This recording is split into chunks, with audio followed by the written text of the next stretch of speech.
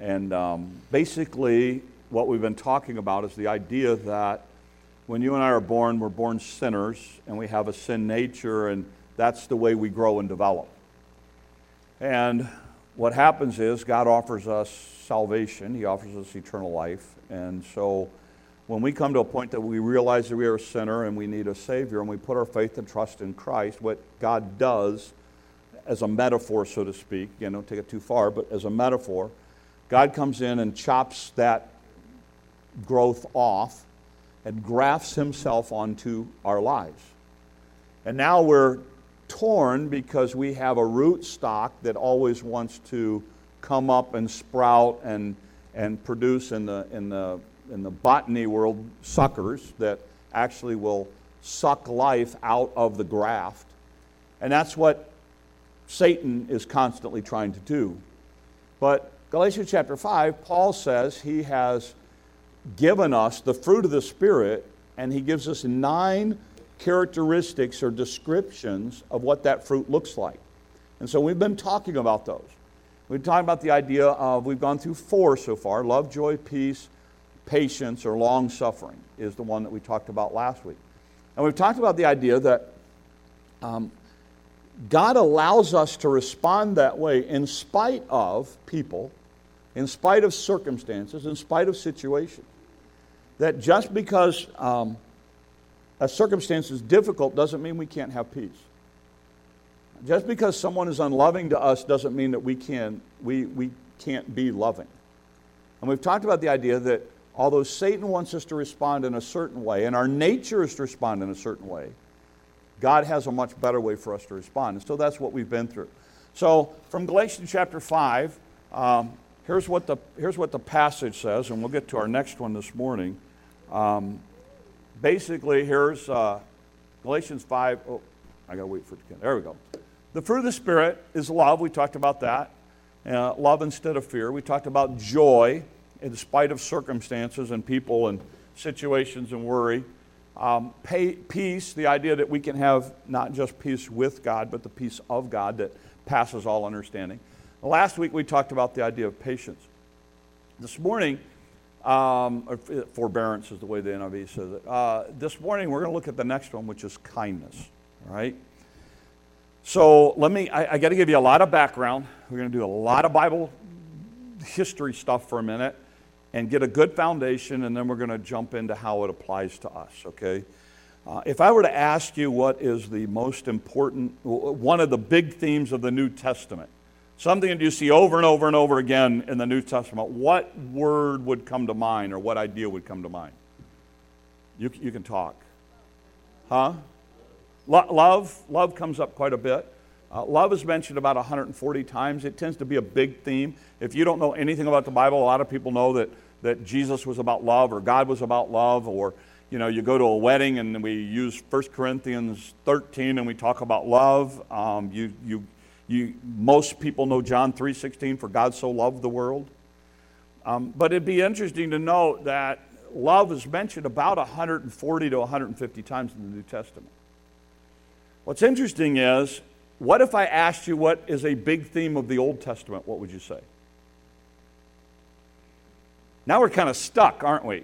Because it's like, well, I don't really like holiness maybe, or God's power, or, you have all of these ideas. But if you're a student of the Old Testament, what's going to happen is, as you study the Old Testament from Genesis to Malachi, and you start digging into it, and you start coming across, you start reading Bible scholars and themes and this kind of stuff, there are a couple of concepts that come up. And one of them is the one we're going to look at this morning, called Hesed. Okay? And so I've got to give you a little bit of background for it so that you understand it, and then we'll develop it, and we'll see how it ties to this fruit of the Spirit that we're talking about this morning. This idea of Hesed in the Old Testament is mentioned almost 250 times. So even more than love in the New Testament. I understand that there's more Old Testament than New Testament, but this concept of Hesed is really, really big. Okay, so let me walk you through it a little bit and tell you what. There we go. Tell you where we are. Hosea is probably the best illustration of this, or the best understanding of this passage, all right? This idea of Hesed. Hosea is a prophet. He's a prophet to Israel. Israel has turned away from God. They you know, if you remember the Old Testament, it's like good king, bad king, good king, bad king, good. God kept trying to get their attention, and he'd give them a bad king, and then they would repent, and then he'd give them a good king, and then they would get away from God, and then he'd give them a bad king, and going back and forth and back and forth. And so Hosea writes to the children of Israel, God's people, and he wants to get their attention, which was a big idea for the prophets. They were trying to wake people up, so to speak. And here's what it says, Hosea chapter 6. Hosea is one of my favorite minor prophets. I love Hosea, and so sometime I'll do a series on him again, but here it is. Come, let us return to the Lord. So he's talking to God's people. He says, let's return to the Lord. He has torn us to pieces, but he'll heal us. He has injured us, but he will bind up our wounds. After 2 days, he will revive us, and on third day, he'll restore us, that we may live in his presence. He says, Israel, wake up. You've gotten away from God, and I know that you're hurting, and I know God's sent a lot of judgment on your life, but God wants to make this right. He just wants you to come back. And he says, let us acknowledge the Lord. Let us press on to acknowledge him. As surely as the sun rises, he'll appear. He will come to us like the winter rains and the spring rains that water the earth. These were essential rains that were dependent in order for the harvest to come. He said, God will be like that refreshing rain, and all of a sudden it's exactly what we need when we need it. He said, that's what God will do. But listen to what he says about the children of Israel. He goes on to, I got a thumb problem, but anyway, here we go. What can I do with you, Ephraim?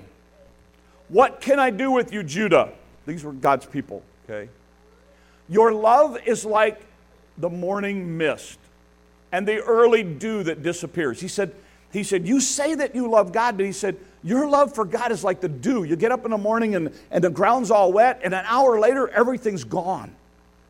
He said, you're talking about the idea that you love God. He said, it's like a mist. 1 minute it's there, and the next minute it's gone. He said, therefore, I cut you in pieces with my prophets. I killed you with the words of my mouth, that my judgments go forth as the sun. God said, look, I sent the prophets, and they prophesied against you, and they chewed you out, and they've done everything they can to get your attention. And then listen to what he says. He goes into the next passage, and he says, for I desire mercy, not sacrifice, and knowledge of God rather than burnt offerings. You see that word mercy? Hesed. That's our word. God said, look, the thing that I want from you, Israel, you say that you love me, but an hour later you're on a different road. I want mercy. I want Hesed from you, not sacrifice. An acknowledgement of God rather than burnt offerings. He said, it's great that you're doing all of this stuff, but it doesn't count because you're not really doing it from your heart. It's not real. I want from you, I want from my people, Hesed. Okay? When you look at different versions of the Bible, here's how Hesed is translated throughout the Old Testament. Sometimes it's translated as mercy. It's translated as kindness. Sometimes you'll see, and here's where it's a big flag in a King James, is loving kindness. Sometimes you'll see it as steadfast love. Sometimes it's translated loyalty. Sometimes it's translated unfailing love. Here's the concept of Hesed, and I'll give you a couple of Bible examples in a second. It is this concept about God that tries to answer the question, why did God keep hanging on to Israel? I mean, when you read the Old Testament, don't you sit back and go, God, what are you doing? Just wipe them out and start over. They're not paying attention. They're not loving you. I mean, you're good to them, and all of a sudden they rebel against you. They go and make graven images and altars and worship Baal, and they do all of this crazy stuff. God, why are you doing that? Why don't you just wipe them out and start all over? You know why? Hesed. We know it in the New Testament as love, but it's this idea of God's loyal and God's committed, and God's going to be kind, and God's going to be gracious, and God's going to be merciful for them, even though they don't deserve any of it. Why? Because God is a God of Hesed. God is a God of mercy, kindness, love. There's an interesting theological question is, was God kind first? It's a chicken or the egg thing. Was God a God of Hesed who offered a covenant to Israel? Or was God a covenant God who, because of his covenant, offered Hesed to Israel? The issue is, why in the world did God do this? Is it because he was God, or was it because of his commitment to Israel? And the answer is yes. It's both. Because God is a God of Hesed. Let me give you two Bible stories that will help you cement this idea together a little bit. You remember the story of Joseph? And he has to interpret the dreams of the butler, the baker, and the candlestick maker. I mean, you remember that story? Okay. When he interprets the dream, some of you will get that. You'll wake up and get it in a minute. But anyway, and when he interprets the dream of those two guys, he gets done with it, and he looks at them, and he says, I ask that you remember me. Hesed. When you get restored, you're going to lose your head. But when you get restored, I want you asking one thing. Tell the king I'm down here. And he gets forgotten. Okay? But what he asks of the prisoner is, I want to be remembered. I want you to show me kindness when you get to be restored to the king and tell him about my situation. That's what he asked for. And another story, if you remember David and Saul, and King David ends up having wiped out all of Saul's. Saul was the enemy, and Saul ended up basically they ended up wiping out all of Saul's family, and that was not uncommon. When a new king took over, you basically wanted to make sure no one else would take the throne, so you wiped everybody out. So so everybody's wiped out, and David comes to a point where he asks about Saul's family. He said, "Is there anybody in Saul's family that's still alive?"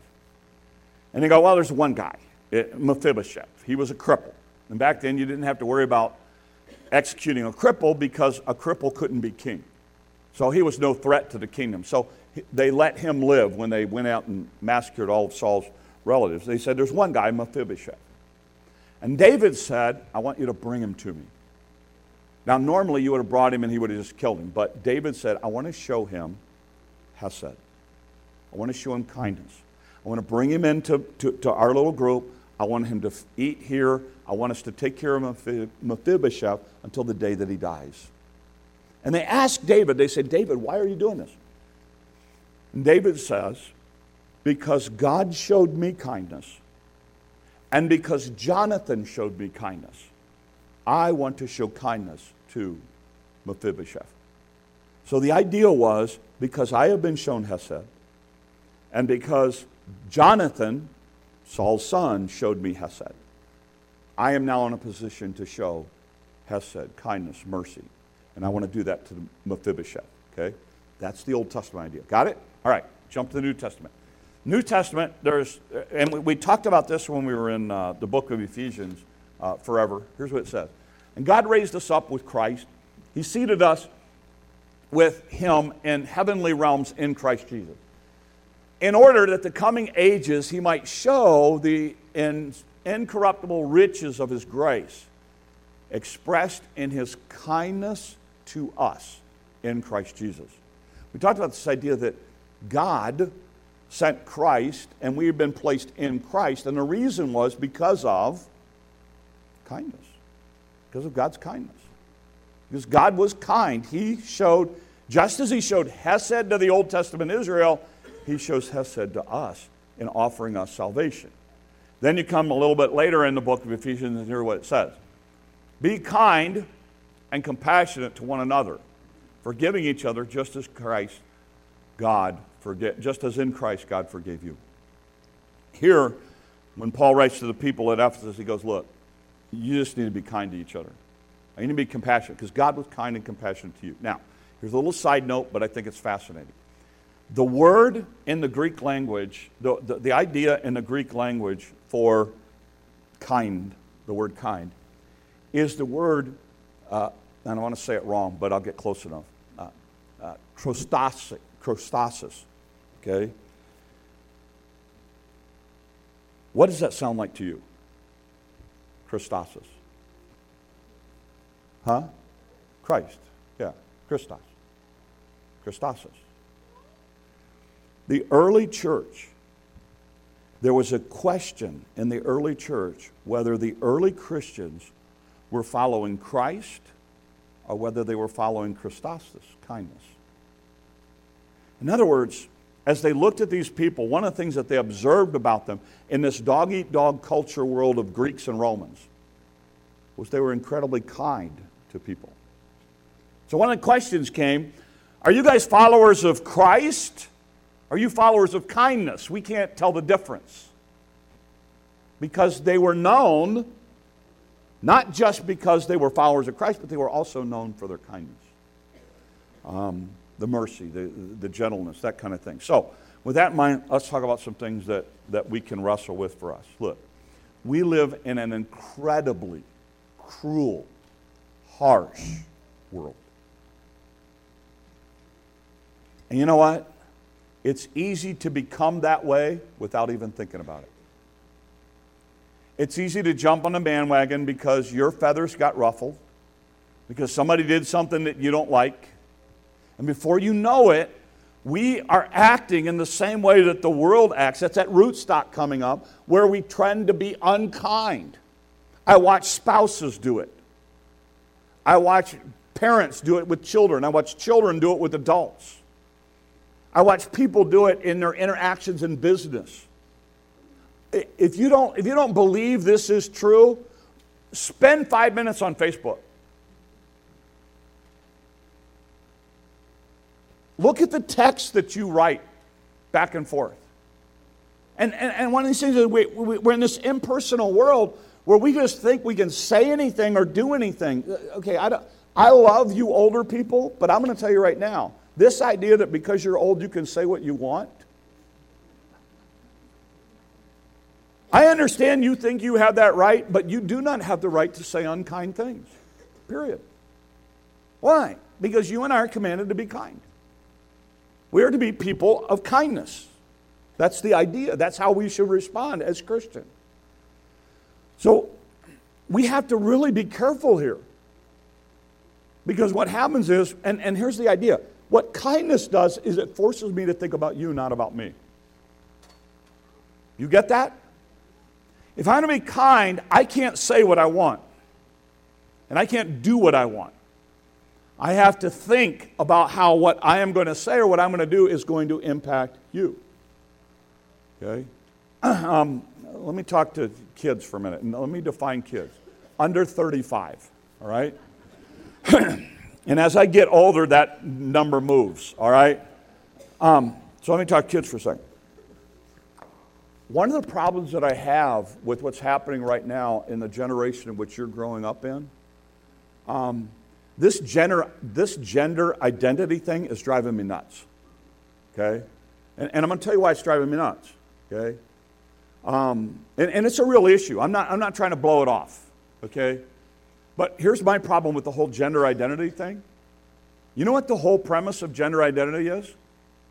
I see myself this way, and I demand that you see me this way. That's my problem. My problem is you're coming to me and saying, I have to see you the way that you see you. And the problem with that is here. There's 6 billion people in the world. So that means I have to be able to identify 6 billion gender identities. That's insane. And then you're going to expect me or companies or groups to accommodate 6 billion different identities. That's crazy. There's a illogical jump that you have to do in order to do that. Anytime you have somebody going, I demand that you see it my way, that's not kindness. That's selfishness. That's self-centeredness. I'm a Christian, okay? I don't demand that you become a Christian. I'll share Christ with you. I'll talk to Christ about you. But I'm not going to demand that you see everything the way I see everything. Why? Because that's not what you should do. That's a self-centered world. And if you haven't figured it out yet, you will figure it out. A self-centered world ultimately will collapse upon you. It will not be fulfilling. You will come to a point that people go, you know what, forget it. And that's what's important is when we talk about kindness, what we're talking about is I'm going to step outside of my world and I'm going to say, you know what, look, I am going to try to be kind and gracious to you in spite of how you are to me. It means that I have to put you first, okay? Here's the idea behind kindness. And here's what happens when we practice kindness. When we practice kindness to people, we give them value. We help them to see that they are important and they are valuable. One of the questions my wife has been, my wife, she works with 5-year-olds all the time, so she has all this like brilliant wisdom that I forget. And so every once in a while we'll pick up Claire or something, or we'll have Claire over, and she doesn't ask Claire, how was your day at daycare? One of the questions that she always asks her is, were you kind today? And of course she'll go, yes. And then she'll go, how were you kind today? And it's a much better question because it shapes that instead of, did you get in trouble today? Which is the question I always ask my children growing up. Did you get in trouble today? Yes. Well, the teacher said I didn't. No. The teacher was right. You were wrong. But I mean, it's this idea of, it starts to shape. It's like, how are you kind? Because that's a big, important thing. It's this idea of your day wasn't about you. It was about what you could do for somebody else.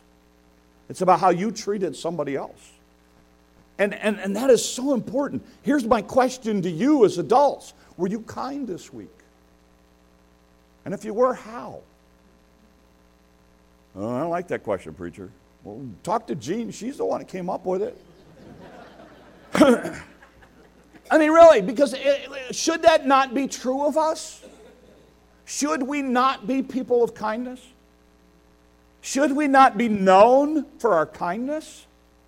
And what are we often known for? Anything but kindness. We're known for our opinions and blast feed stuff all over the internet and all this. Instead of saying, you know what, hey, look, you know what, I don't like them. They do that whole Christian thing and they're off the wall and I think they're goofy as a $3 bill. But you know what, I got to say, they are kind. They are kind. They are people of love, joy, peace, patience, kindness. The one thing I can say about them, I don't like them, but, I do like those things about them. That's ultimately what I want the world to say. And so what happens is when I'm kind to somebody, I give them value. Think about it for a minute. Would you really want to be a waitress or a waiter in this culture?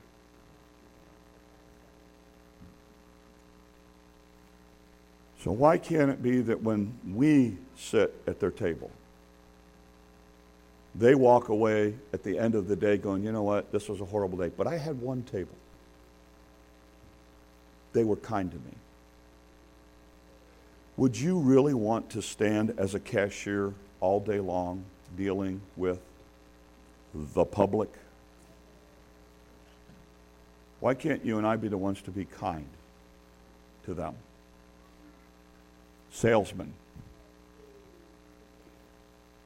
Are you ready for this? Your spouse.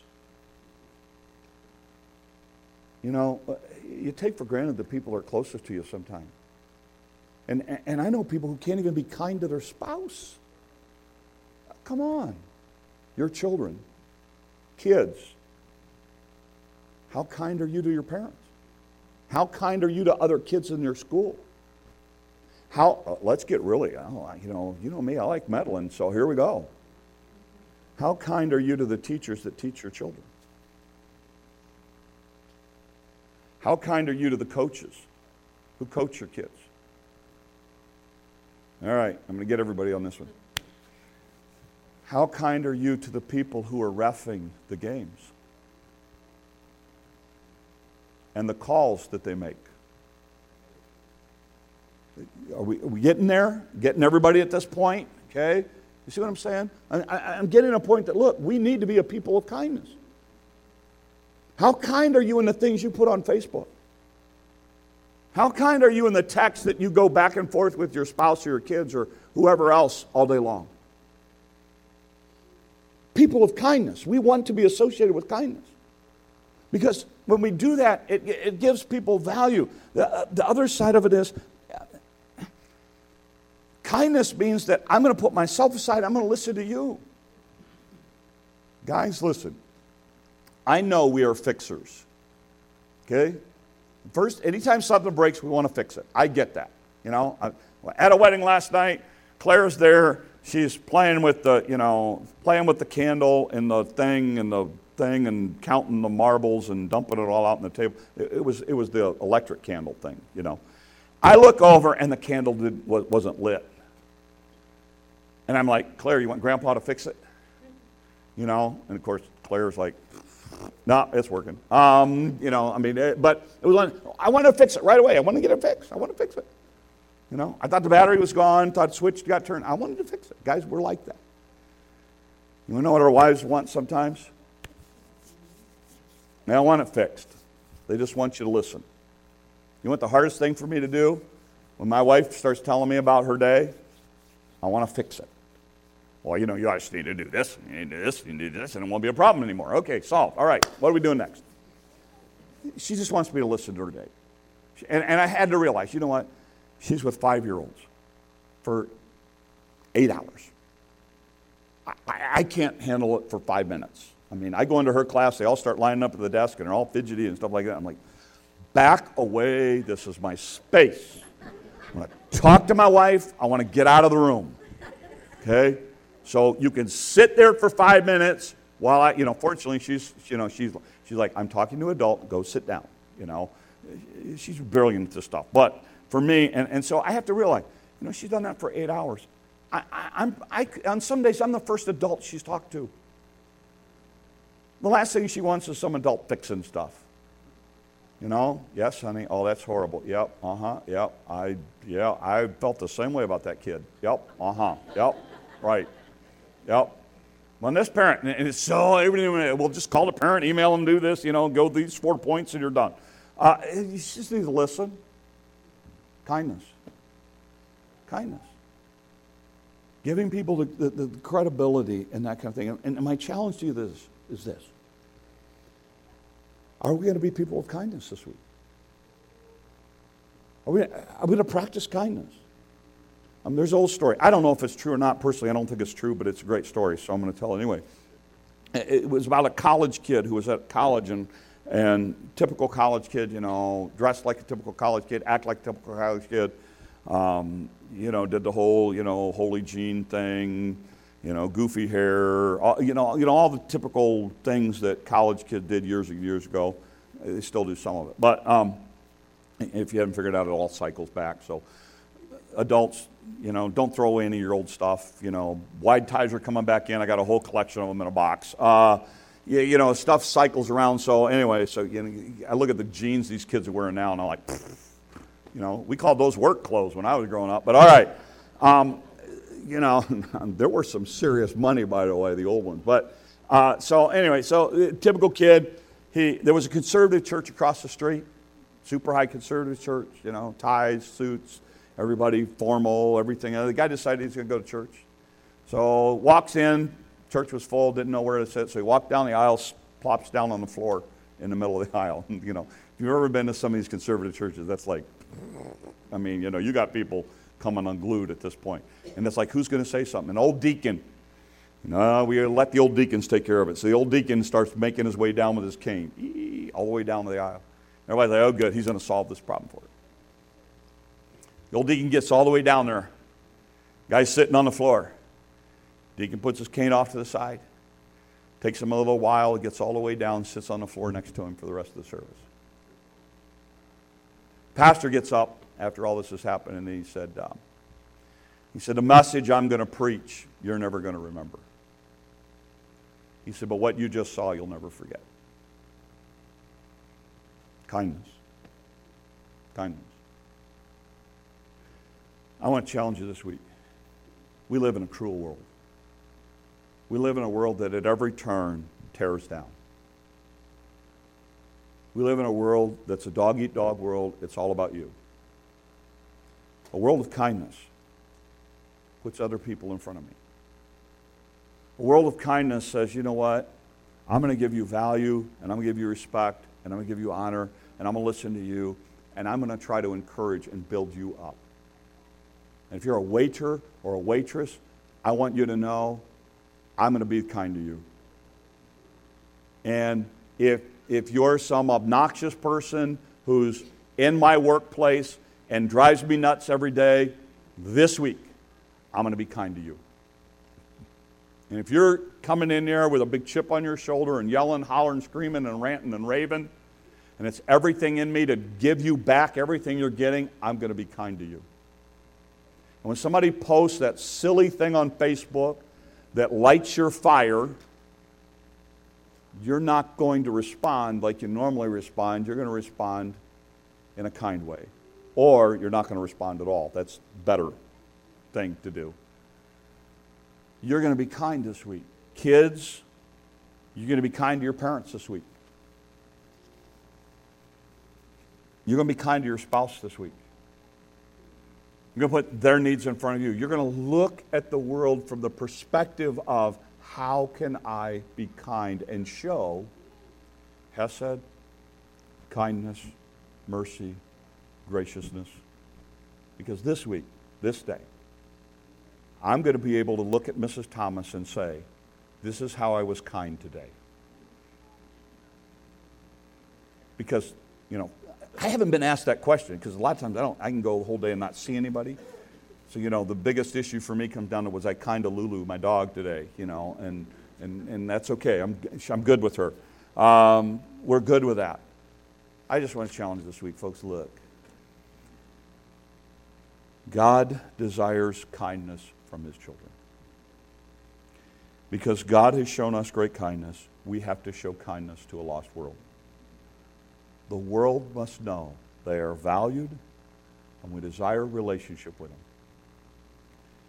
They need to see a group of people who possess kindness, love, joy, peace, patience. And it will make a difference, because that's not how their friends and neighbors and the rest of the world is living. Let's pray. Lord, use us. God, it's easy sometimes to get so bent out of shape over stuff that gets under our skin. Lord, ultimately, you hung in with Israel and gave them opportunity after opportunity, showing them love and loyalty and kindness and mercy and graciousness. Lord, you did the same thing with us. Lord, for some of us, Lord, you pursued us for a long time. And no matter how we treated you, you were incredibly kind and gracious and merciful to us. Lord, as we go into this day, may we show that to the people around us as well. May they see a group of people who are Christ followers, practicing kindness, so that they can ultimately come to see our Savior. These things we ask in your name. Amen. Let's stand together. We're going to sing first verse of Only Trust Him.